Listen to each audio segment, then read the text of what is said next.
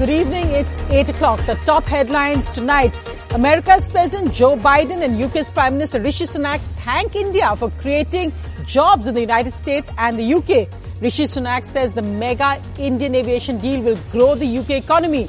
Joe Biden says the Air India order will support 1 million jobs in the US. So full circle as India now creating jobs in the West. It's now 2 days and the tax surveys are still on at BBC offices in Delhi and Mumbai. The income tax action will likely continue for a third day tomorrow. Indian Journalists Associations condemn the surveys. The BBC says it hopes to resolve the situation soon.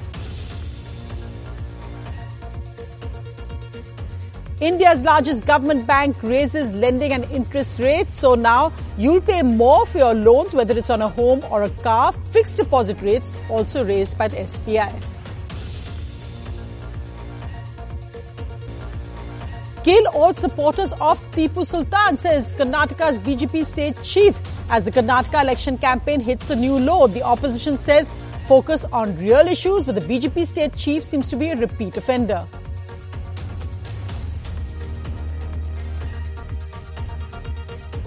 A soldier in Tamil Nadu is killed by a mob led by a DMK councillor. The fight apparently over washing clothes in a public tank. The DMK councillor is arrested today after public outrage. The 29-year-old soldier had served in Kashmir.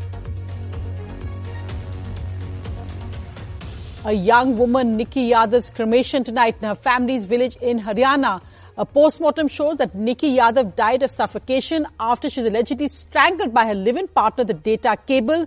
Sahil murdered his partner and got married just a few hours later. He stuffed her body in a fridge, a chilling rerun of the Shraddha murder.